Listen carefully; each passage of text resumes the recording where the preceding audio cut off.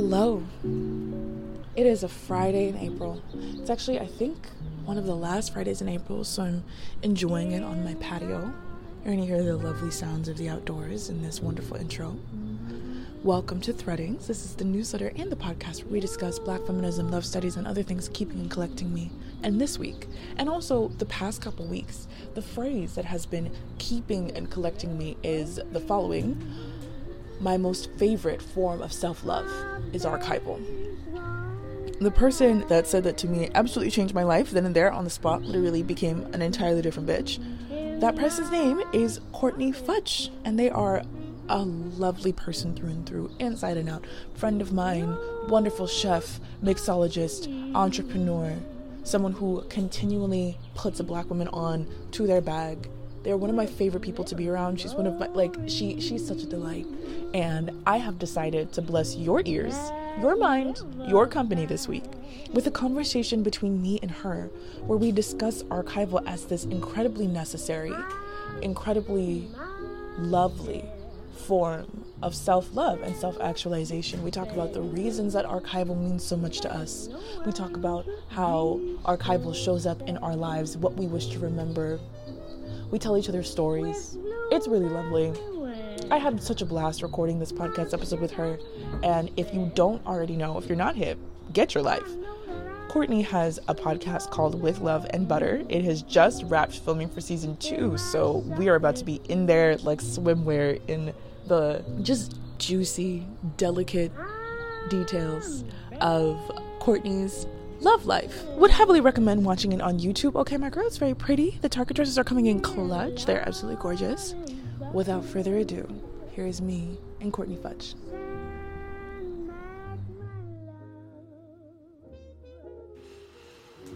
Courtnee, it is so good to see you. Hi, my love. Oh, this warms my heart so much. Thank you so much for having me. Thank you for being here. No one can see me, but I'm beaming. I feel like you can hear the smile through my voice. I'm here with tea. I, of course, am drinking green tea because apparently I'm a grown bitch now who no longer is interested in staining my teeth. So it's a lemongrass Japanese vanilla blend. I'm living my best life. How are you? I'm doing so well. You know, I'm actually without tea today. I was feeling a little jittery this morning, so it's just water for me as I try to bring myself back down into the body. It makes so much sense. Beautiful. I have to credit you with changing my life by just one turn of phrase, which you do often. I don't know if I'm certain that the people that listen to my podcast and the people that listen to yours is more of a circle than a Venn diagram. I regularly interact with the best parts of the internet, and I feel like you do too from your comment section. But if you don't already know, Courtnee Futch, chef extraordinaire, brilliantly beautiful Black woman, host of With Love and Butter podcast. I really cannot recommend it more. It's so good. It's so good. Thank you. You regularly change my life with your words. And one of the things that you said, actually not on a podcast, on just a call between us, was one of my most favorite forms of self-love is archival. I have literally dedicated an entire series on my podcast to just that phrase because there's so much for me there. But will you tell me a little bit more about what you mean when you say that? Yeah. So I think that something that I really struggled with was always feeling like my experience was a very lonely one. In that I'm one and only child of divorced parents, right? And so have moved through a lot of the world, even in my school spaces, as either the person that everybody went to in order to kind of get their problem solved, or the student who was, kind of alone in more of an adultified sort of interaction with most of the adults in my life. So with my parents, I felt like I was having these very kind of adult conversations with them because the requirement was one such that I needed to be able to talk to them kind of at that level just for us to be able to be in stasis. And then that seeped over into my other relationships in my life. And I felt like what ended up happening, and we will end up getting into this some more, is that I ended up forgetting a lot of my childhood. And I think in part because I felt forgotten in my childhood as well. And so like there are like very minimal photos. Any photos that I have actually in my childhood are ones that like other family members took of me. Like they're other people's parents and I am in those photos, but they Wow. are not the ones that like my parents took. They're not the ones that, you know, like the people closest to me. Like I think that there was just not really there was not room for archival when the goal was survival. And right, Oh, and that's I think yes. that's really what it is. And so on the flip side of having survived, I looked back and said, I don't have any memories of a young Courtney. I've got maybe 10 to 12 photos that kind of show me like going through the world doing things, and if it wasn't an activity, I just don't know who I was. Like I asked my parents to describe a young me and you know and they described the things that made it easier for them Yep. to exist in space with a child, right? Things about my you know, the things that made me a great student or the things that made me a emotionally regulated child, right? But not really ever anything about like you were so much fun or you had, you know, XYZ personality. I feel like nobody can recall to me who I was during those years except for the time that I was in service to the needs that they had or to the ease that they required. Wow. And so my love language back to myself now has had to become one in which I remember me because I felt like when the opportunity had been given, even when I made the request to people, they just kind of opted out. Wow. I think this is going to be a tearful episode, my love. It might I be. we I might be mean, unearthing. Yeah. you I didn't realize how much of my obsession with archival is related to not really being kept well in childhood. But yeah, you're right. Like I had a really similar childhood experience. I think the main difference between you and me is that I have a sister. I have an older sister. And I don't think that I would remember half of what I do about my childhood if she had not been there to confirm that things did happen that way. You know, I just watched the Hunger Games series because it went viral on Twitter. I'm pretty sure they marketed this to us. Like, everybody go in. Yeah. But I marathoned them with a friend. Watching it now as a grown therapist, it's really, really interesting to see how they navigate trauma and PTSD in regards to war because those are movies about war. And there's a point in time, spoilers for the Hunger Games, but like, please get your life. Right. Where Come on, it's Peeta is been a at the decade. yeah, right. Peeta is being rehabilitated into his like familial group after being kidnapped by the enemy and enduring torture. And he's going through his memories based on what they told him happened, what actually happened in a game that they play called Real or Not Real. And that literally brought tears to my eyes because I remember playing this game with my sister growing up. We grew up in a very tumultuous, abusive environment. There was a lot of change happening around us. There were a lot of adults that were sometimes trustworthy and sometimes weren't. And the amount of making sense that your brain does after the fact can sometimes be faulty. So I feel like I call her like every other week or so and be like, did that actually happen? And she's like, bitch, yes, that actually happened. Like, it was a life where things turned over again and again and again.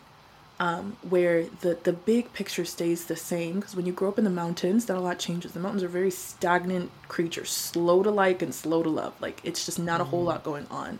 And then my micro space was constantly volatile, especially with my parents immigrating to the United States, learning about blackness as American and then also like international blackness, coming into those identities in homogeneously white spaces, not even mostly white, as in I was the only black person in my school other than my sister white. It was a place where people valued me because of how much I could output, because of my like the amount of work that I could process even as a small child was like alarming to people. The amount that you have to get done is like, everyone always complimented me on my excellence, but it's like, I have to survive. Like, this is what I have to do to make it out of here. So like I mean, I appreciate how useful you all find me. It's just that I wish that I did not have to be this way. Yeah. And I would not, honestly, about childhood, I don't remember a lot, but I did like writing. So I appreciate the fact that little me felt wildly enough about her life and liked her life enough to be able to write some of it down. And I didn't start writing until I was 13 turning 14. And I remember the day very clearly where I was sitting in like a Colorado wood. Essentially, I was an outside child. I spent a lot of time outside. Don't nobody talk to a black girl that is in trees, by the way. Like, it was a very easy place for me to just hide. Oh yeah, that's Ismatu. She's weird. She's reading up a tree somewhere. I remember distinctly being among the trees and being like, I should find a notebook. Like, I should write this down, what I'm feeling. I don't know that I had the words for it then, but what I felt was an intense connection to the land around me that saw a lot and remained unchanged. And I was like, I too want to see a lot and remain unchanged, because right now I belong to everybody else but me. And everybody else is not very good at keeping me. It was the first time that I ever considered myself someone or something worth keeping, worth archiving. And I did not realize how deep it was for me, like the getting to journaling and to picture taking and to decidedly remembering my day, my week, my month, my life, until you put it in context of, well, yeah, I did this because my parents weren't very good at keeping me. They needed me to be a miniature adult as fast as possible. Same. There was a lot of precious time, a lot of temporariness that is gone, that I don't ever get back. Yeah, and you know what I think is also really interesting is you talked about survival, right? But I think in addition to that, there is this piece about praise. Like, children are very quick with self-conditioning. And so the thing that I think I learned very early is that I would continue to feed the things that people praised in me the most, Real. right? And so it was very funny actually, because like I also did a lot of public speaking as a kid, and like, you know what I mean, young spelling bee champ and all of this. So what grade you in the spelling bee? Up through seventh. Every year Up until through seventh. Up through Every seventh? year until seventh grade. Come on. Yeah. Yeah. Yeah. And then we finally stopped participating in the eighth grade. And I was like, what a bummer. I was really looking forward to beating your ass. You know what I mean? But I felt like while it was so funny, like while there were so many spaces, I think dedicated to the act of performance for me, like public speech and all of these things. Like I decidedly like did not dance. I sing also a little bit, but I decidedly like did not dance when I was like in my younger school performance years, but I would always end up like in oration. It was always like the Martin Luther King speech. It was always like, you know, Ego Tripping by Nikki Giovanni. There was always a thing. And because I'd gotten praise for that so much, but was also, and this is going to be like, this is the most interesting thing. I felt like I did not like my voice for years. At some point, a teacher, Miss Jackson, who I still love, I'm still in close community with, had said to me once, I was saying something, I was far, far, far down the hall. I went to an all-black private school from pre-K through 8th grade, and I feel like that's important context. And you can do that in a place like Atlanta, right? So Imhotep Academy, really just... What is it called? Foundation. Imhotep Academy. Imhotep?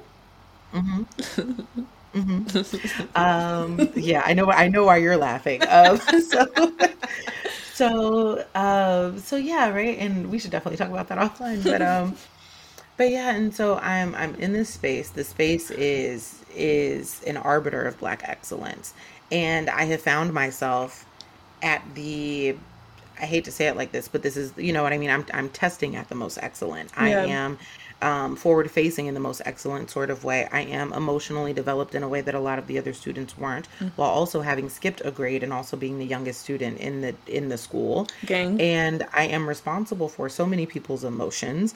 And there are so many things that are just like ongoing and they're unfurling. But the thing that I thought was so interesting is that my voice was the most like picked apart thing in all of that, right? So my voice is also the most needed. I'm the only student who can go out here and do what it is you're asking me to do, which is helping you raise money, which is helping you, you know what I mean, as a school survive. It's helping you propel. It's helping raise your status. And then in quieter spaces, there was this, I had a very deep voice as a kid, right? Like my voice now, I feel like I found like a happier middle, but when my voice is actually in a true resting. I also have a very deep voice when I decide not to think about it. Yeah, right. And so like when I dropped down into that voice, and it was something I did not really even know to or think to regulate. teachers would be like, I can hear you from down the hall. Like, you should never, ever whisper because we can still hear you at full volume. And I was like, I'm really just struggling to understand that. But my voice was deeper than the boys, right? And so I'm like, and I just felt a lot of shame around that. Like, I think if somebody maybe had encouraged it or just like called it something slightly more neutral, I don't think that I would have gone to such lengths to hide it. And then I started hiding it from myself. And I didn't want to hear me talk anymore. And so I also didn't want to hear me written anywhere. I used to write, like I'd been writing for years. My dad is also a writer. And refuses to publish any of his work, which I think is insane. And you know, like we've always just been like these very creative sort of people. Like, I love ink. I will, you know what I mean? The click of a pen is like my favorite thing to hear. Yep. It's like a Lil Wayne lighter flick. I love it so much. And I stopped. I lost the desire to hear my own voice for like a very long time. So it's so interesting now that, you know, on the flip side of like all of this work that I've done, to hear, like, it doesn't bother me to hear myself anymore. And in fact, I could listen to myself speak for hours. Me too. In post, right? Like, even like not here, like in this space, but like in the aftermath, I will go back and rewatch all of my things. And it's been such an interesting thing for the thing that I hid for so many years to now be the thing that people compliment me on the most in social spaces. It's been insane. And so I feel like when I just go back and start telling the stories that I hid from myself for the better part of a decade and a half, I feel like I'm getting caught up. And I feel like I owe me this as like back pay. Oh, wow. Wow. I have so much to say about that. I mean, I think I really should not continue to be shocked at how similar so many of our expository circumstances were. My dad, also a writer, and my dad also staunchly refusing to publish the things that he writes, which is nuts because he really could write The Next Tuesday with more. He's been a caregiver all his life, has very interesting things to say about life and death, but you can lead a horse to water, but niggas gonna nigga. And they will. And they will. I never considered how special I was, or how useful other people found me. I just enjoyed being helpful. I enjoyed being useful. What you said about how kids lock on to praise very quickly, I also experienced, where I was given a microphone at like 14. Someone at church had noticed that I had a great way with words and was always writing poetry, and was like, you should share some of this poetry. It started in just like the youth group in front of my peers, which is honestly the hardest place to perform for your peers, especially, I mean, I was in very white spaces, and white children are very, very, very competitive. Not just with each other, because they're ready to cannibalize each other, but you, most definitely, the one black kid, oh my gosh, I was consistently the bar that everybody else wanted to clear. It was a really lonely, difficult experience attempting to make friends with people that wanted to best me all the time at school and at church. So it was two things. I was either not bullied for excellence. It wasn't like outright traditional, like, kick me on the back of your back bullying. It was once in my honors English class, it was my first year of high school, we took a pretest, you know, and the pretest was, what's the meaning of life? And you had to write an essay in 45 minutes. So it's designed to be hard. It's designed so that you're, you know, panicked and that you're not going to pass. So our teacher could really, really see where you're at. This teacher called Miss B, also someone that I'm still in community with, love her down. She'd been teaching me since 7th grade, and then had like moved to the same high school that her 7th, 8th grade class moved to. So it was just like lovely that I got to have one more year with her. She's really brilliant, like brilliant English teacher. And still the foundations of writing. Like I think back to her lessons. Most of the class got a 60, and I got a 70, I think like a 72, 73, 78, something in the 70s. And she told us the distribution of the scores. Like, okay, so the lowest score was a 50, the highest score was a 76 or whatever. And most everybody got a 60. And of course we, like, suburban college bound AP kids are like, oh, 60, you know, like, it's like, it's scandalizing. Devastating. Yes. Yeah. She handed them back all face down. Everyone's clamoring about, okay, like, who's got the 76? Who got the 76? I, of course, got the 76. I saw that and said, great, flipped my paper back over and was just waiting for the next thing. I will never forget that a girl who we will call June looked over my shoulder, snatched my test out of my hand, looked at it just to make sure she saw it right, and then said, Ismatu got the 76 to the whole class. And then the rest of the day was, congratulations, can I see your paper? Congratulations, what did you do? And it was so deeply uncomfortable for me, especially because this was our first week at high school and I was just trying to make friends. And now there were no real friends. There were going to be people that were friendly towards me, but no real friends. It was tragic. By the end of the day, I was in tears, just trying to hide it. And I went up to my teacher and I said, can you please grade me like you grade everybody else? And Miss B said, Ismato, I do grade you like I grade everybody else. And I said, well, then will you please grade me harder? And I cried and she gave me a hug. And it was a very important lesson in excellence, which is that nobody wants you to be more than useful.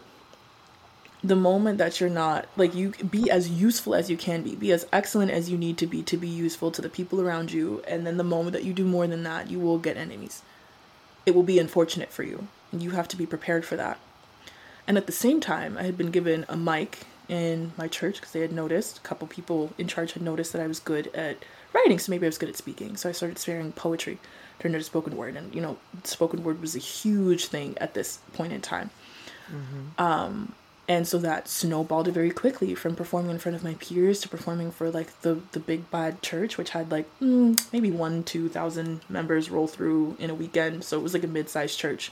And then that kept going over the course of 14, 15, 16. By 17, I was performing at Central Phoenix worship nights partnered with Bethel, hundreds if not thousands of people in attendance. And I was that bitch that did not have to be on the schedule beforehand. I could walk up to the person in charge of stage and be like, I have something I'd like to say. And they would hand me the mic at any time in the night. Wow. Yeah. So it was a lot of eyes on me. And all of that came at a point in time where I was too young to understand what visibility meant and what being in the public eye meant, and how much it was shaping me. I didn't know that it would matter. I could not have conceptualized how it would affect me. And so much was happening at once. Juggling this with my personal poverty, a full-time job, trying to survive it, full-time job, desperately trying to make sure that I did not die along the way. Because there were a lot of things that were stressors. Black people in my family were dropping from stress and poverty left and right. Death was everywhere. I personally was struggling with, suicidality, with thought and action of suicidality. And I was talking about those things in my poetry, basically saying into the mic, rumbling, I am dying. I'm dying right in front of you all. And it would be met with applause and a better mic and a bigger stage. Very few maternal resources. Yes. Yeah. So it made me learn that the lesson there was that my blood is very precious. There's something ritualistic about all of this. White folks with money really love to see a black girl bleed. And they're not necessarily going to do anything to stop you. What they will do is make sure that as many people can bathe in that ritual as much as possible. We talk about my relationship with God and death and dying. I was talking very explicitly, openly about self-harm. And it was all of these white adults with white picket fences and children coming up to me afterwards saying how impactful I was and how beautiful they found it. And I was dying in front of everyone. People were then surprised that I had made attempts on my own life. I was like, are you kidding? I've literally been telling you what it was. But it always came with more applause. And then not even just applause, right? Money, scholarships started coming because I started writing essays like that. Full rides to college, multiple offers for full rides came because I started writing in college. And then I got to college, studied Ebola, did ethnographic studies. I am dying changed to we are dying. Money, research, better mics, bigger stages. It really was not until I realized sometime in high school that I was being preyed upon just a little bit, but it was you were doing what I really did, what I had to do to survive. I had to make it out of there. The suburbs of Arizona were not for me. I grew up in Colorado. I'm a mountain girl. Arizona's something different. Those bitches rep for the Confederacy, and they weren't even a state at that time. Like, they are, they're very different out there. I needed to go. So, as much as I knew that, like, a bit of this was exploitative, I was like, I also need to get out of here. By the time I got to college and realized how much I had pimped out, like, my mind and my words for the academy, how much the academy did not love me, how crazy I thought it was that they would give me $10,000-$15,000 to do research, and realizing that was chump change to them, I was like, oh, this is still the plantation. It's all still ritual. Y'all still love to watch a black girl bleed. Like, nothing has changed. I don't own any of this. People were pushing me towards publication, and I was like, for what? So that nothing can change? So that I get a bigger mic and bigger stages, and I write a book, and then nothing changes, right?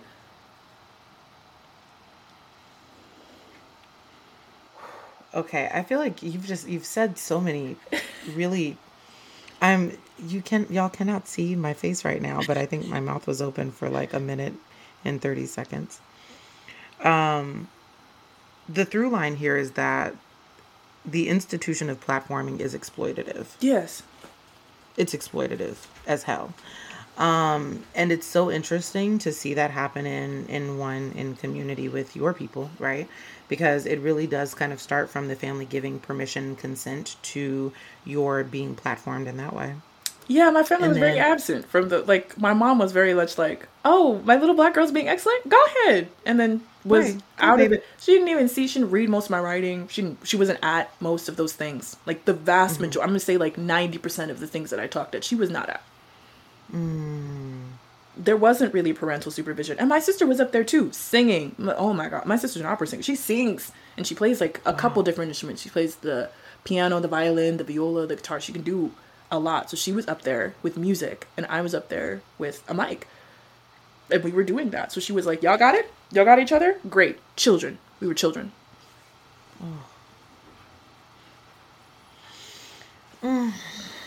It was all this archival work that I always assumed had to belong to somebody else. And it was me trying to practice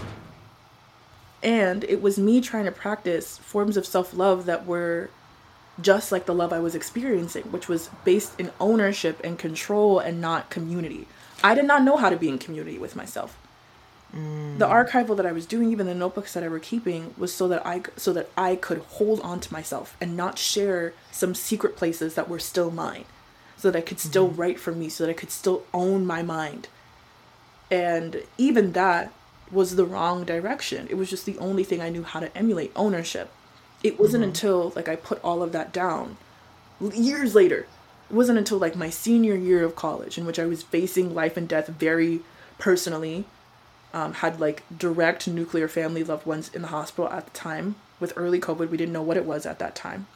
That I was like, I need to learn to like myself and not just own myself or earn myself. I don't know that I like myself. I love myself. I enjoy my time and my company, but so does everybody. You'd be surprised in the ways that that's also not true. You'd be surprised. You really would. Yeah. I think the language that I've used to describe that feeling is one of belonging to the self. And I felt like I had always belonged to a thing. There was always a descriptor. There was always a superlative, I think, in front of Courtnee the this. Yeah. Or, scholar Courtney, this is our president Courtney, this is the entrepreneur Courtney, this is Thundercakes Courtney, this is whatever Courtney, Chef Courtney. And even the difference between being Courtney and being Courtnee Futch. Oh. Right? The belonging to the last name of me is really a very interesting and deeply tethered thing. Because I just want to kind of be experienced as the Courtney with the 2 E's. I'm very comfortable with that. And there has always been a need to bring that full circle and back to the other half of me, which I think for some folks gives me furthered legitimacy and detachment from my human. And I'm just a girl. Now I think somebody's from my human. Hold on a second. Will you say more about that? Yeah. So I think that, man. So, okay. I will give you some context about why I said this thing about platforms being exploitative. When I realized that there was a huge gap, right? Like there was an insight gap, there was an information gap. There was just huge, gigantic gaps, and I felt like what I knew about the universe and then the ways that the universe knew me. And when I was at college, and I won't say which institution, but it's very easy to find. It's orange. When I was in college, I had started my bakery, Thunder Cakes. This will make sense in just a moment. But I started this bakery my freshman year, and I started it because I was 16 when I got to school. And in the state of New York, I was not legally allowed to work anywhere except for on campus because I was just so young. So I'd been baking for years. My mom's a great baker. And I had had all these recipes, and I did a culinary team in high school, and I'd always had this desire to get back to the kitchen, and the parents were like, mm-mm.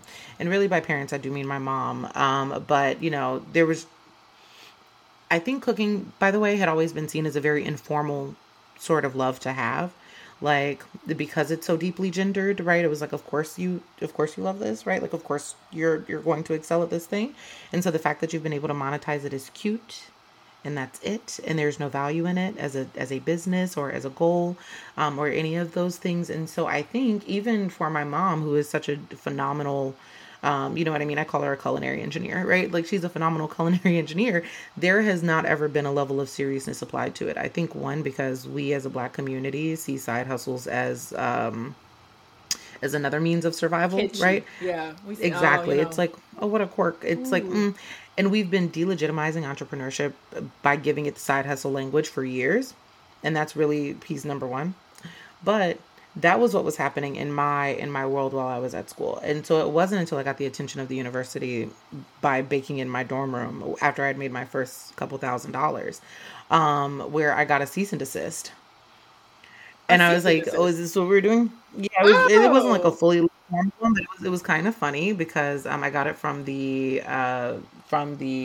like housing department. I can't remember the name of them now, but I got it from them, and I was like, oh shoot, like, okay.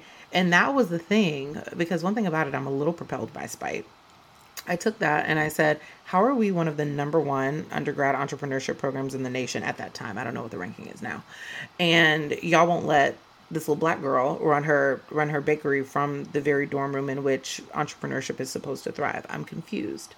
And so I started taking that up the ranks. And as I did so, I kept meeting people along the way who were like, oh, well, we can get you this grant here. And then I started doing business plan competitions, and then I started pitching. And then I was going to other places to talk about the entrepreneurship program. I don't think I've ever told anybody this story before. When I formally applied to belong to the business school in my undergrad, I got denied. I'm taking my glasses off for this one so that, you know what I mean, so we can really register the fuckery that's existing in my eyes. How funny is this? I had won over $60,000 in business plan competitions at the time that I decided to transition my major, and there was no space for me formally because of my GPA. Well, my GPA is low, baby, because I'm running a business that's producing $100,000 in a year. You know what I mean? You know what I mean? And so I was being pimped, right? Like let's not extrapolate the thing from what it is. I'm being pimped. My face is on banners when you drive up to the school. I know that life. My likeness is being used. My voice is being used. My very inspirational story is being put in marketing materials for upcoming students. You've eliminated a lot of the funding. I'm realizing a lot of this in post, right? But you've eliminated a lot of the funding for programs that bring Black students to your school, and then you decided to amplify a couple of Black stories. And I was chief amongst them, and was paraded out at every opportunity, right? And as such, was paid what I thought handsomely. It wasn't enough. No, it wasn't.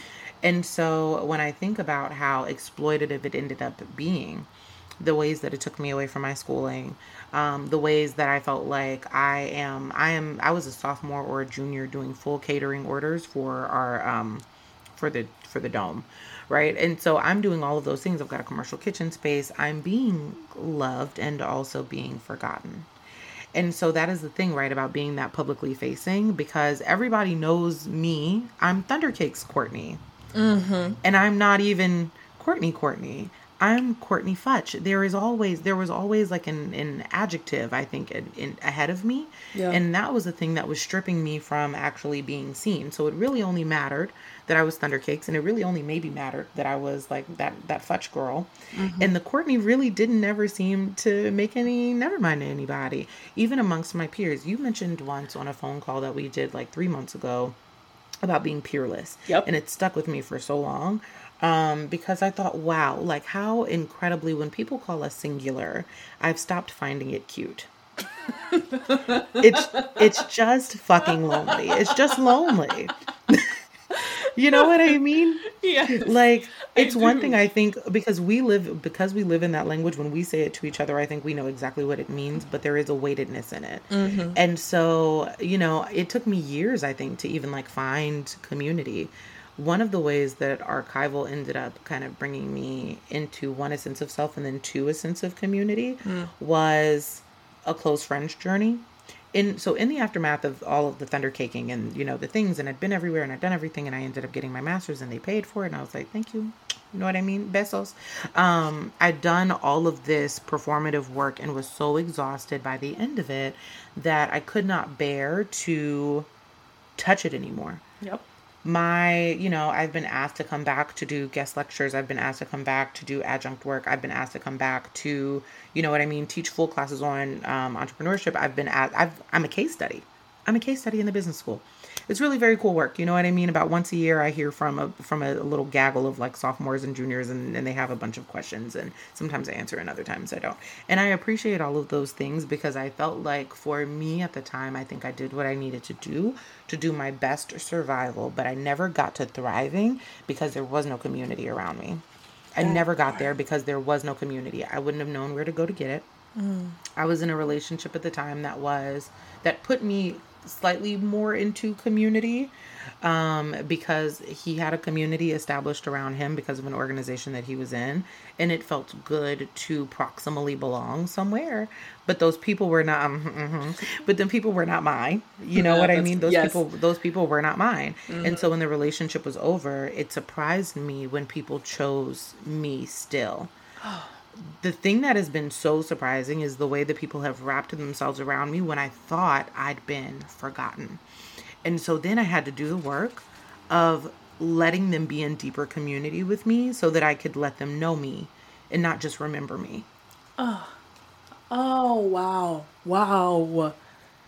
Ooh, I'm getting a little emotion. No. I didn't expect to be read like that. We had very similar expositions and then different rising actions, I'll tell you. Because I too was doing the most at my undergraduate institution. I got to my senior year and I basically had the world, like, they were like, what you want, you got it. Especially if you publish your research. Because my research was ethnographic research on the long-term effects of Ebola on like culture, grief, and cultural memory.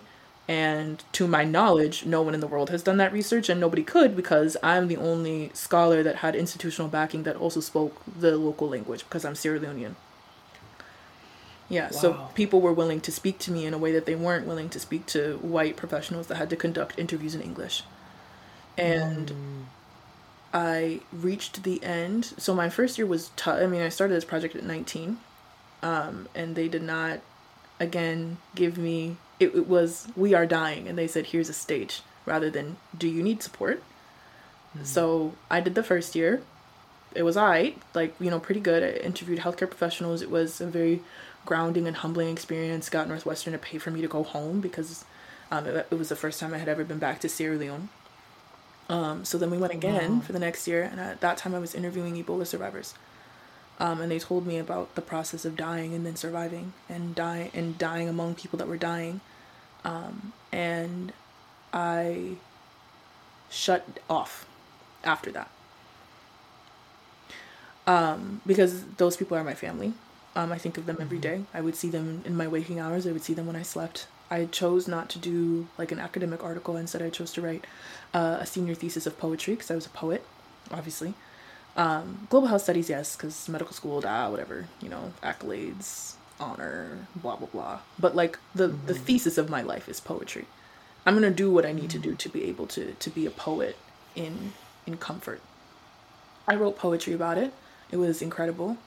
I didn't know that Northwestern was as good as it was in terms of writing, but it's one of the best writing programs in the country. I was being tutored by people that studied under Gwendolyn Brooks. Is being tutored by the college. And when I tell you I was just being a poet to be a poet, like I didn't care about clout. Yeah. I didn't know what it was. I didn't know. I understood that I was good, and I understood nobody was seeing me, but like no one had ever seen me. You know what I'm saying? Mm-hmm. So, in any case, everyone was pushing me to publish. And then there was this bright, toothy voice in the back of my head. This voice, I have nicknamed her Auntie Day, which in Creole means like, Auntie Day means like, well, it generally means is. But if you say like, Usa you Day, that means where are you? And if you say Ade, it means like I'm here. So Auntie Day would be like, Auntie's here. Auntie Day in the back of my head said, everyone will be able to see you. Are you certain that you want to be seen like this? And that voice always comes out when I am flirting with the stage. I remember when I was 14, I heard this voice that said, everyone can see you. And it was just neutral. It was a statement of fact. Hey, everyone can see you. I said, okay. And I navigated the best that I could as a child. And here I was again about being invited up onto the world stage, right? Doing panels on promo. You catch me on the website, doing podcasts I was honored, and like they chose, I think, like 50 women to honor, because Northwestern had their 100-year anniversary of admitting women into the school. Awards, accolades, research, da da da da da da. It came time to go to graduate school, came time to publish my thesis. And I said, later. Like I just gave everybody an indefinite later. My mom was sick, my grandma was sick. I went home, I was about to drop out, in fact. And a couple teachers rallied around me to make sure that didn't happen, and I graduated well. I matriculated into my graduate institution. And I said, no more. Because I showed up to class, I did the normal things, raised my hand, spoke. Everyone said, you're so insightful. My teachers pulled me aside. It's so helpful when you speak. I said, and what is it? Is it helpful for me when my classmates speak? No, it's not. So I started shutting up. I turned in shit late. I had family dying left and right of COVID. I said, y'all are going to get whatever you get. And I committed myself to the performance of underperformance. I didn't do shit. I said, I'm going to get into this. In fact, I was flirting with dropping out. Every sort of people here and gone, whatever God I speak to said, you have already essentially got this degree. You can't drop out. Like you're going to get it whether you could crawl. You could sit on your ass and still get this degree. I said, say you swear. Be for real. So when I got into the club, which was a public-private space, the club will never follow me outside if I don't want it to. And definitely when I got in, it was clock in, clock out. Like it was just a job. It didn't fall on and hang out with people from the club. Like they knew me and they had me in deep sincerity. And it's where I found peers. It's where I found community, because hustlers are at the club. It taught me how to be comfortable with making thousands of dollars in a night, which fundamentally changed my being. It taught me how to take direction from people that had done it better than me, and we're going to do it better than me, and we're going to be better than me for the first 5, 6, 7 years that I'm on the game. Because I was working with people that had worked at that club 17 years, 18 years. Like you have to, I'm so serious at how good you have to be at dancing to be able to be a career dancer. And I was and the institutional knowledge that you have to have. No, like some of the smartest, sharpest entrepreneurs I've ever met were my locker mates. And they would put me on game because they liked me and they could see that I was going to take them seriously. And I wasn't a new girl from TikTok, I'll say. My journey into the club was, I have $50 in my bank account and I just spent my last life savings, a cute, $3,500 on a whip to get myself to and from the club. So this has to work. Like I literally bet my rent money on being able to make it, and I did. But that was the place where I got reacquainted with performance that was for me. Because honestly, I'm pretty enough that I really don't need to dance. Like I didn't need to dance. Period. I would like to say that this is absolutely true. You know what I mean? If I had the monies right now, like in current, it'd be yours. I'm saying this. You know what I mean? Just so that the people at home can know. I really did not need to do shit. However, I shook my ass anyways because I liked it. And also, there was a gorgeous stage, and it had like a 30-foot pole.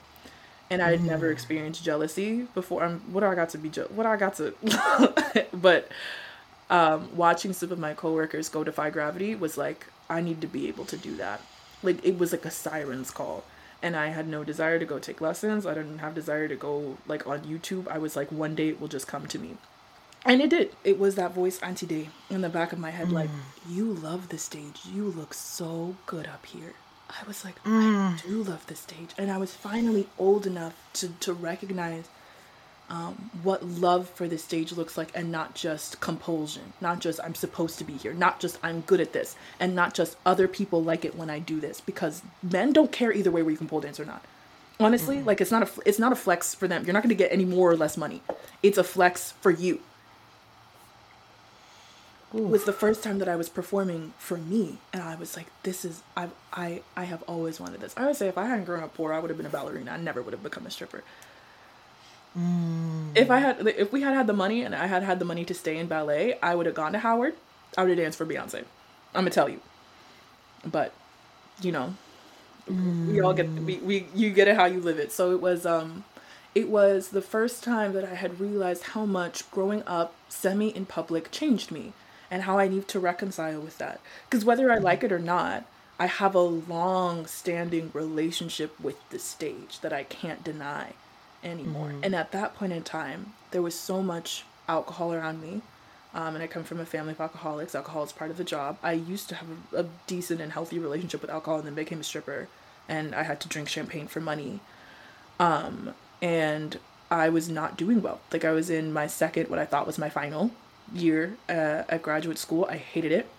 I was still doing my best to hide my brilliance, which was like a death to self in some ways. Like, underperforming was good for protection, but was bad for like my need to be brilliant. Like, it was like, I was watching myself catch fire, and I needed an outlet. And the club was amazing for performance, but it was still anonymous. That was the point in time in which I picked up TikTok. I didn't realize that was the timing in your journey. Okay. Looking back, it wasn't an accident. It felt like an accident then. It felt very, very, very random then. Just like I had never had a desire to speak to the public before. What I had a desire to do when I was younger was to do what I was supposed to do. And because so much of my speaking was spiritually and religiously charged, there was some element of choice in that I did not have. Like, I was more of a vessel than I was an artist at that point in time. I had never had a desire to address the masses before, even for small things. Like, I did not have social media at all. I did not do at the time. I had an Instagram that one of my friends ran so that people would stop forgetting to invite me to events. But I didn't, like, I was not invested in that. So thinking about how much I was unconsciously, subconsciously, secretly, with my left hand, calling the stage forth and saying, please come find me in a way that I can be.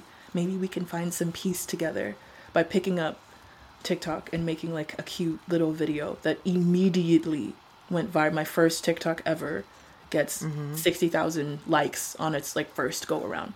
And then bumps up the more viral, because it wasn't just that, immediately viral. And then I did some silly things, 1 million views and 2 million views back to back, like 2 weeks later, and then it was it. What? That's how that happened. Can we hold on? Can we just like take a like a quick second, right? Gosh, okay. The parallel of our journeys is such an interesting one.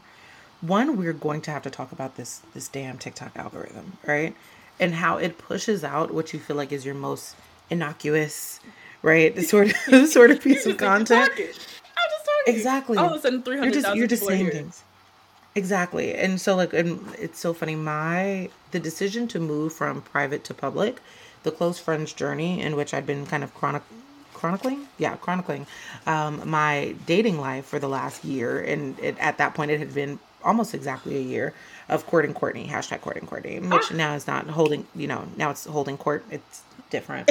Anyway, I was operating in like community and still that felt like more anonymity, right? And so occasionally I would kind of let people in, they'd see a little bit, maybe they'd know that I was somewhere on a date with somebody's raggedy ass son. And then there was this decision to actually share where my head was at with dating. Yep. And that was my first viral video. And it was my like second or third video ever before that I was just saying random things and responding to stuff and whatever.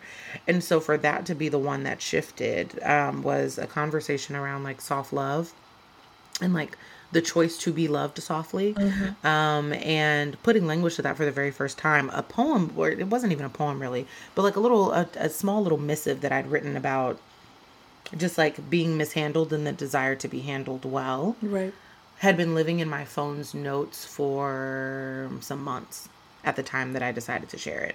And it was so random. I just kind of figured out, I think, the way the TikTok worked, where it's like, oh, okay, cool. Like you can just overlay your text on this thing of you doing something else, and you know what I mean? And whatever. And so I was like, yeah, let's just try it out. And I went to sleep that night and woke up the next morning and I was at my 500,000th view and was like, what the hell is going on? And the confusion that I felt from those were thoughts that might have maybe gotten shared in the close friends community, which is like 40 people. I haven't added anybody new to it really. It's even as my community space has grown. And then so the shift from anonymity to now like deep public perception where everybody's like, oh my God, I love this. I'm going to be saying this prayer tonight. And I'm like, did I just give you language? What? And I know that I'd been doing that, but I didn't realize the impact that it could potentially have, and start to and to help people kind of brainstorm and think through the ways that they could be more intentional about language actually showing up in their like daily, real sort of aspirational life. And so, yeah, I think like the decision to go from anonymous, so to speak, or in smaller, more secluded sort of siloed off spaces to now making a decision to share, and the immediate affirmation that comes with that was my decision to be like, okay, cool. Like the stage is actually home, I think, for the both of us. Yeah. There's no getting around it. There's no getting around it. So then in terms of archival and in terms of that being an outpouring of self-love for the both of us, when we were in private and when we weren't anonymous, when we did have anonymous spaces that we found precious to us, that we still do, right? Keeping yourself for yourself is an art in and of itself, and it's love that deserves to stand on its own, and I don't need to invite anybody else into that. Me and myself have secret places. We know how to be in community each other now I'm figuring out what is self-love for the part of me that exists in public, and how do I show myself love while other people watch me. I think that's also archival work for me. The archive that exists for the public, where if you want to go look at what I'm doing and read all my things and binge all of my things, you will get to know me. Committing to that intimacy is important. Like I always say, I'm an amalgamation of the people that love me, the amalgamation of the people that build me, and I was impartial, built by the public eye. There's no getting around that. As much as I thought I could hide from it, all I did was delay the inevitable, really, truly. So how do I love myself in public when people can see me, knowing that that is intensely intimate, sensual, vulnerable? I feel like Bathsheba bathing on a rooftop.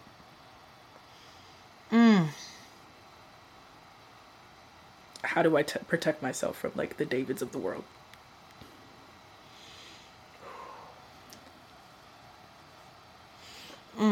Okay. Oh gosh. Okay. I have so many thoughts. This is so interesting. Like this, I just did my final podcast episode of the season.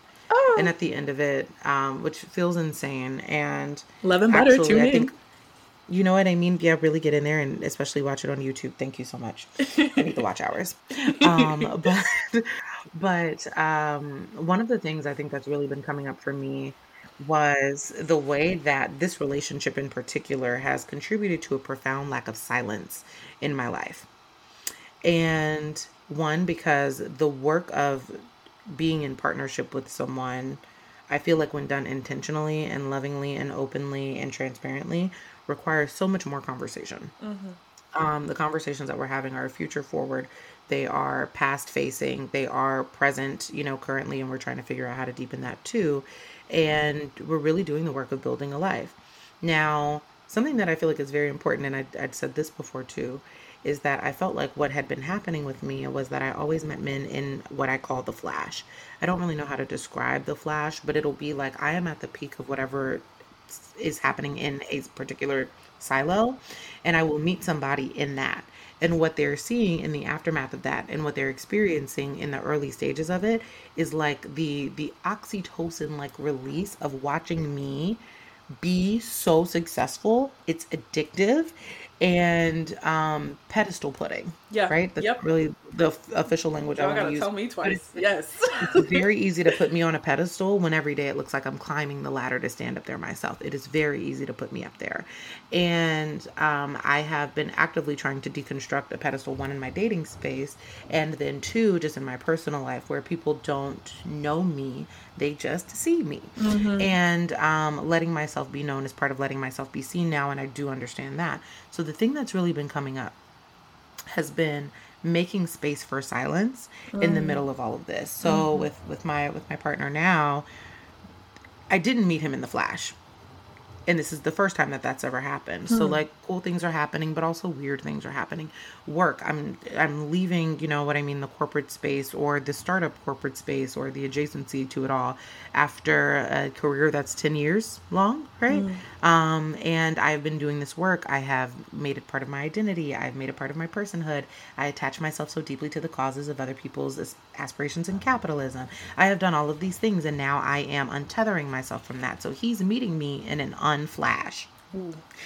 And I am so excited about that because now it's not reliant upon my performance.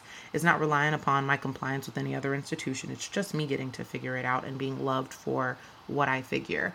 And so, because all of that requires so much talking through, right? And even when it doesn't require talking through, like not that it's become a requirement in the relationship, but it's just something we're excited to parse through. What it's created is a lot of other excitement for other people who are close to me, people who have been around for the 2.5 years that I was trudging through these raggedy ass dating streets while I was getting it wrong, while I was fucking it up, while other people were fucking me over, while all of these things were happening, while I was fucking myself over too. Let me be very clear about the accountability piece here. And so there are people who have questions, and I get that, and I love them, but they were creating a lack of silence in my life, and it was disillusioning. Everybody who needs an update, everybody who wants a thing, everybody who needs a deliverable in order to feel comfortable with the ways that I've changed and my access might change for them, the ways that they've been able to access me when I was my most useful for them, when I'm the person who you call when you need to commiserate about some raggedy nigga, when I'm the person who, you know what I mean, like ways that all of that has shifted for folks. I am not available for that right now, and it is driving them crazy. I can't even begin to tell you the shifts I've seen in like my personal space as a result of this. I'm pointing to the other room, by the way, he's here. But like, it's such a funny thing seeing the people who I loved love me most when I had my sadness to split with them. Fuck y'all. And I do mean that in a very full and deep sort of way. You know what I mean? That's really the tea. The whole fuck. Not even in part. First of all, that's very real. Most definitely what I said about, I don't know if I said this on or off camera, but when people only love you because you are useful to them, and then you become useful to yourself, and then their terms and conditions of that love changes. That's exactly. And it's sad because you're happy. Like, why are you sad that I'm happy? More than that, what I'm hearing is not only are you at a point in time where your personal is changing, what with like the stewarding, the rooting, the blooming, the nectar of a new relationship, that same thing is happening with your audience. Yes, because you're at a point in time where like you're entering into the next thing. The next thing is like is investing in your personal brand. It's investing in your podcast. I'm sort of there as well. Like, I'm looking around like, people take me seriously. I got to take myself seriously. And not even just seriously, long term.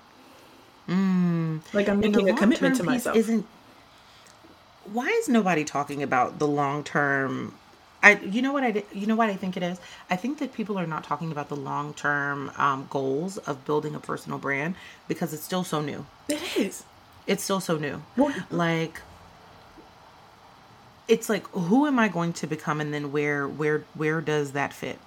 And I think that we have both done the work of being specific and exacting. I called her exacting at the beginning of this, and I feel like it, and I mean that so lovingly, because I think that people really do attempt to divorce, and you've said this much better than I think I could, but people have attempted to divorce benevolence from the ability to calculate, right, and from the ability to make very smart decisions about themselves and about a brand or about marketing and about all of these other things.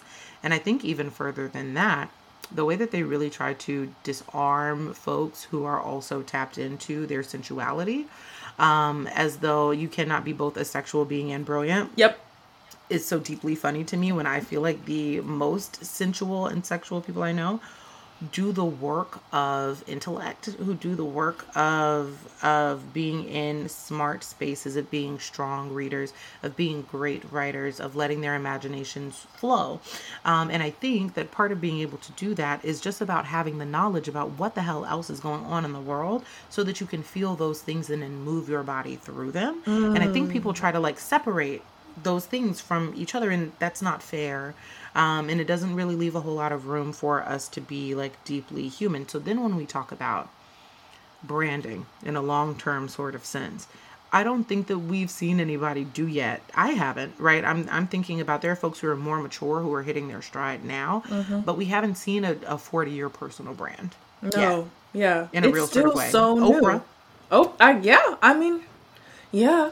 In terms of it, that's still not direct to consumer though, because social media is still so new. So when it is me doing the marketing for myself and giving it directly to you, the person that I'm talking to, it's never been this intimate, it's never been this authentic, and it's never been longer than 10, 15 years. I think people, including me, have a hard time thinking about what this looks like long term, is because we're used to people being fads. Like, people have always tried to make themselves or attach themselves to a trend. It's the idea that I'm going to be here and gone. And honestly, that's how I thought about it. When I watched myself blow up, I kept waiting for there to be some sort of like plateau. I kept waiting for my 15 minutes of fame to be over, and then things would be normal again, and then I could go back. First of all, I'm never going back. Like, I can't, even if I wanted to. But then owning about myself that I love the stage and I don't actually want to go back to what it was before, where I was hiding from everybody all the time, hiding from myself because I was hiding from other people.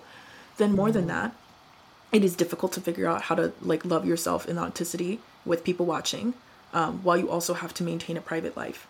And then even more than that, nobody tells you that you really do need to know where you're going with all of this, that you do have to be calculated, that you do have to have a plan, that you do need to know what exactly it is you want from all of these eyes. Otherwise, the public will tell you what to do.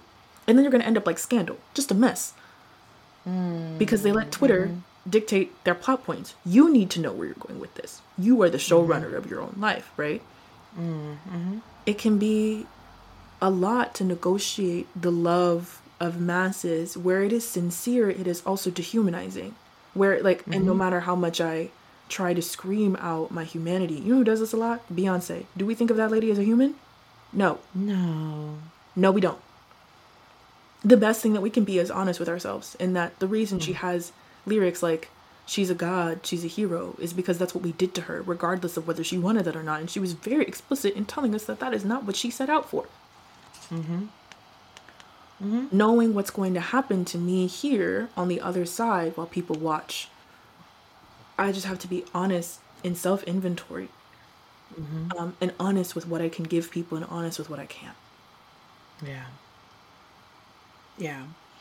I think my question for you, I'm wondering if you've ever felt this way, right? Because I think that the beautiful thing about archival or documentarianism, is that those things can live as deeply internally as we'd like. But then where do you feel like because I think for me, it's like there are things that I feel compelled to share. Like I'm learning a compulsion to say the quiet parts out loud. Like, I find the quietest of the things, and then I pull them apart.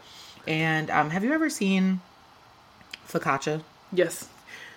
Okay. Well, so the making of focaccia is like very interesting, but like when you stretch it apart and kind of really hold it up to the light, there are these little window panes that are formed like from the forming of the gluten. And I think it's really interesting. And lately I've been feeling very much like focaccia. I feel like the little panes of like gluten light forming are becoming like really deeply visible to people. And so I've decided that I need time to get back to the silence so that I can sit in the feelings, so that I can do the thinking about the feelings and just the feeling of the feeling and the thinking about the thinking, and then I can write.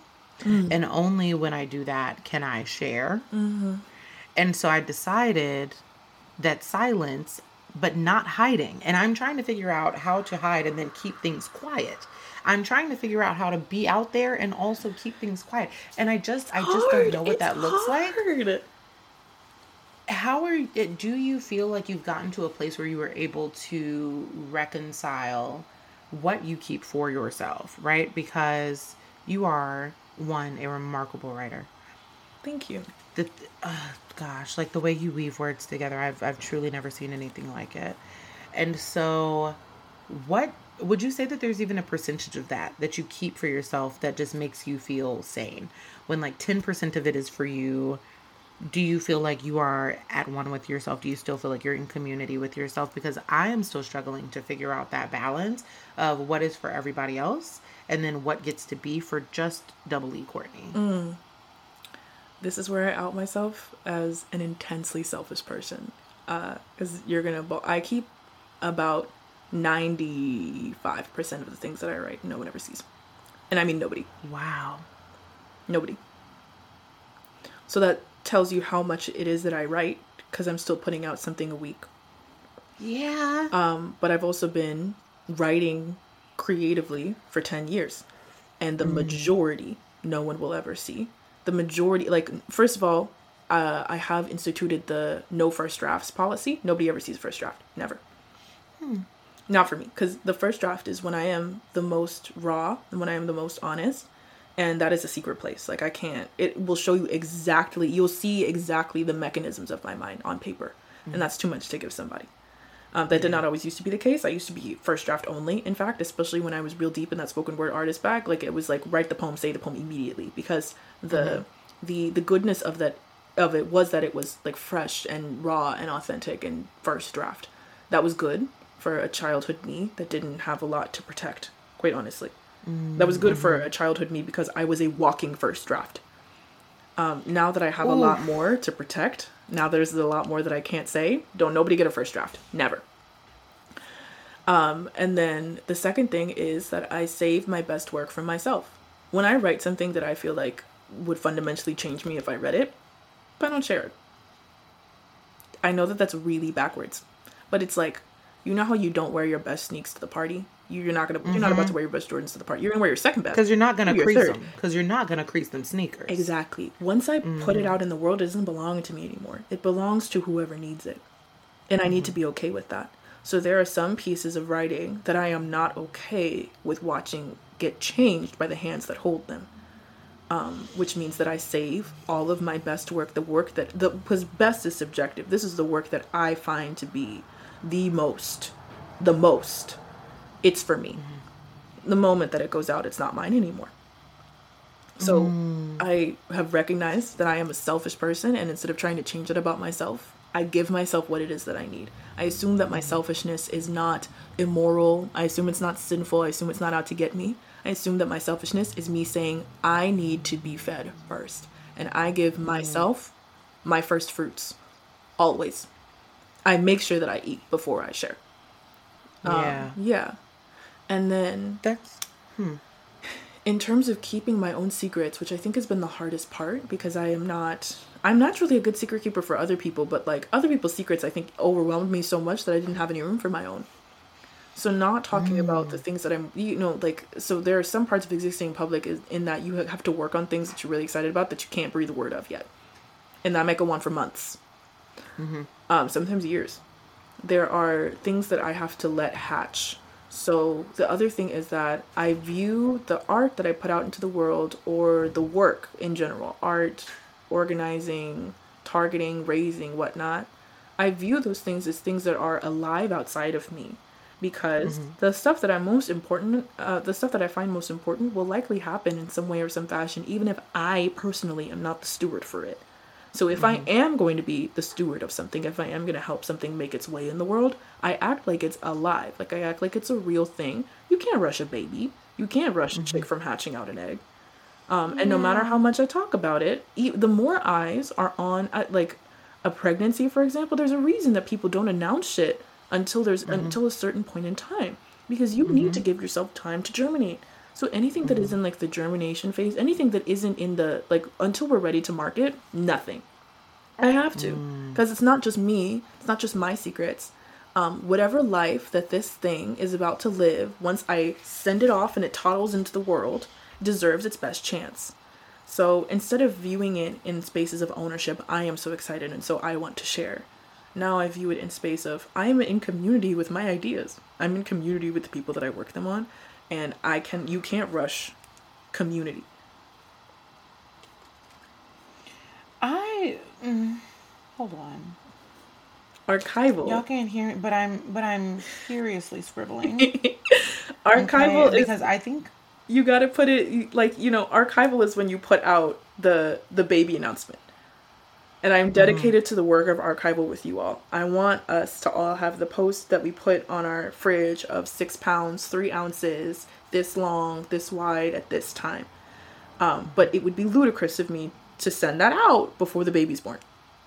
Right. Yeah. And it's like this many, what you said about the close friends journey. Yeah, it's this many people that get to know about what I'm working on. Even in my personal life, I don't be talking about what happens online. My friends call me and be like, I don't know. Yeah, no, you didn't know. You know what? Okay. I had a thought the other day, and I really like this thought. One, I have several thoughts about what you just said, but the brain, you know what I mean? I have the ADHD. One, some things, even when they are for the public, cannot be for the people in your private space. Yep. And I have been learning that, one, just by way of, it's so interesting. Like, I don't think I ever really saw myself as somebody who felt so infinitely moved by a partnership that I am so deeply protective of it. So this isn't really about the partnership, because what it is actually about, I think, what I was able to identify as a larger series of patterns around people who, even though I held them so close to me, I am learning now that there has to be a difference between what I share with the public and then what gets shared in private, and the ways that I've even had to put guardrails around what intimacy looks like for people who are in community with me. And now community too is changing.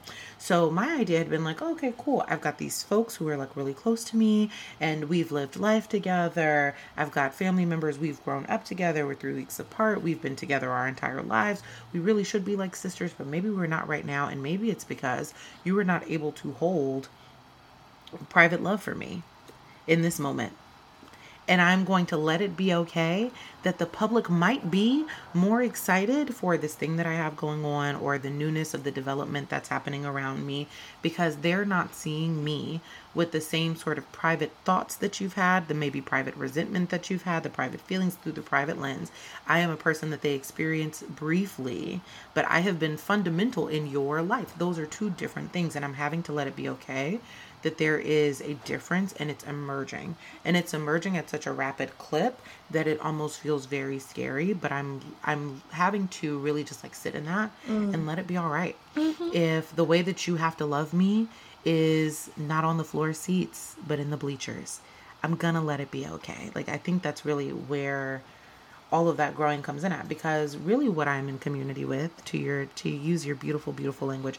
I love the way, by the way, that you really do like personify and liven, your language, the use of seedlings and germination, right? And there really is a tending to, that is the difference in the way that you use your word. I've been trying to pinpoint this for months now. This has been driving me crazy because language usually comes to me quite easily. And I've been finding that when I think about you, I've actually been struggling a little bit more.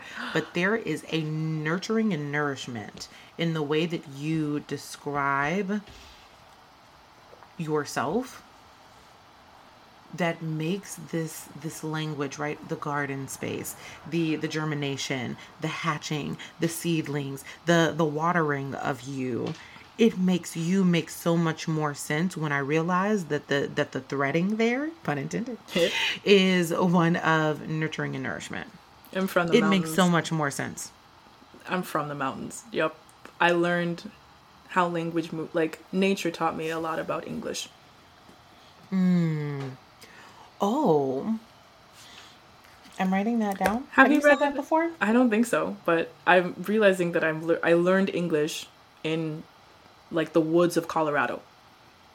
I learned English primarily from reading the Bible and being and describing the things around me. So it really makes a lot of sense that I think of everything as a growing thing when you consider like where I grew up and where I began to start thinking of self was in the middle of the woods and the mountains. Everything for me is a growing thing. I need to sit in that for a moment. Look, I'm sitting.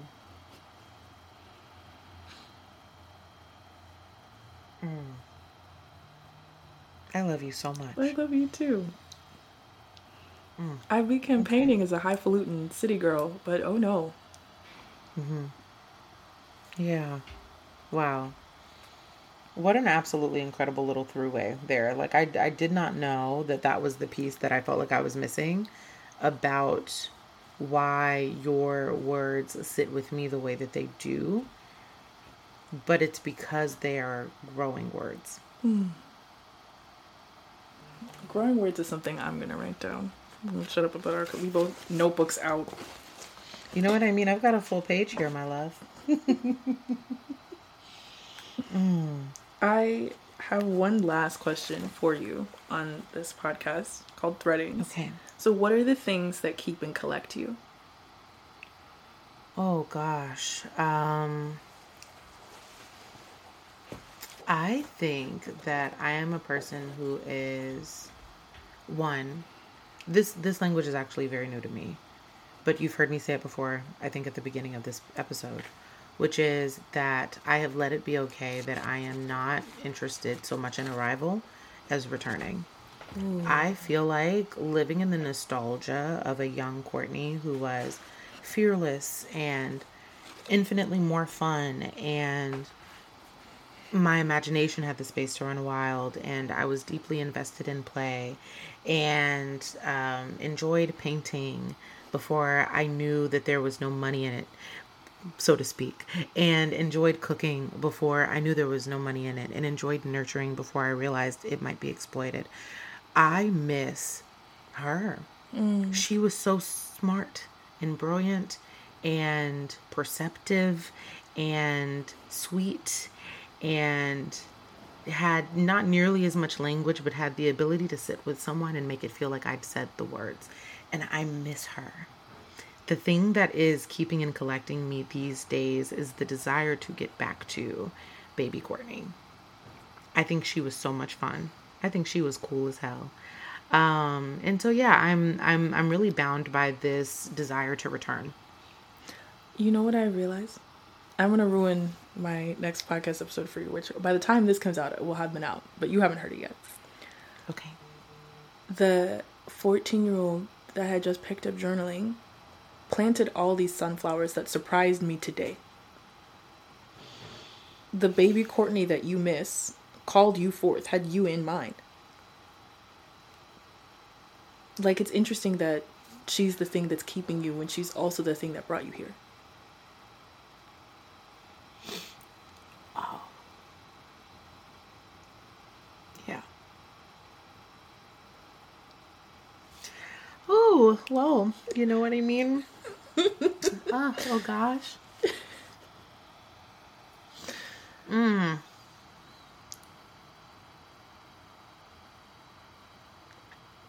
I'm really grateful to have grown up.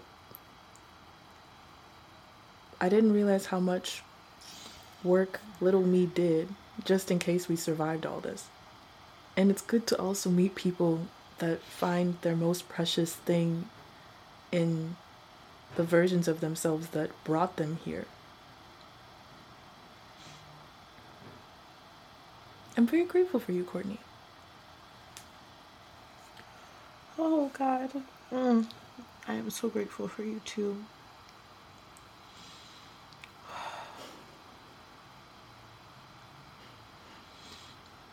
Can you believe the internet brought us together? No, I can't. Oh, it's so deeply insane. You sharpened my ideas in a way I thought I would have to go back through the trenches to get to.